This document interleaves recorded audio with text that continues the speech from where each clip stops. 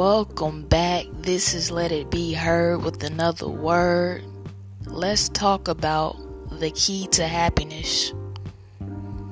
So many people today are searching for external keys to happiness, not realizing the key is already within them.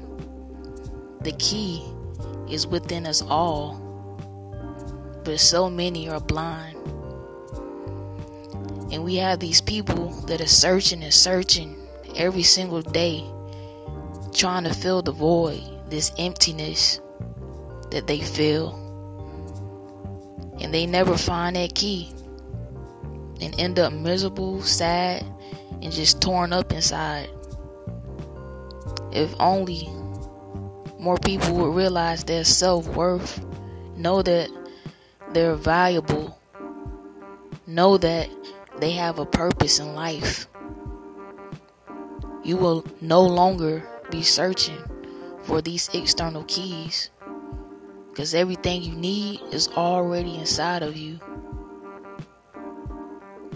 So just reflect on that and realize that you have the key. You have everything that you need already. Thank you for tuning in. This is Let It Be Heard with another word.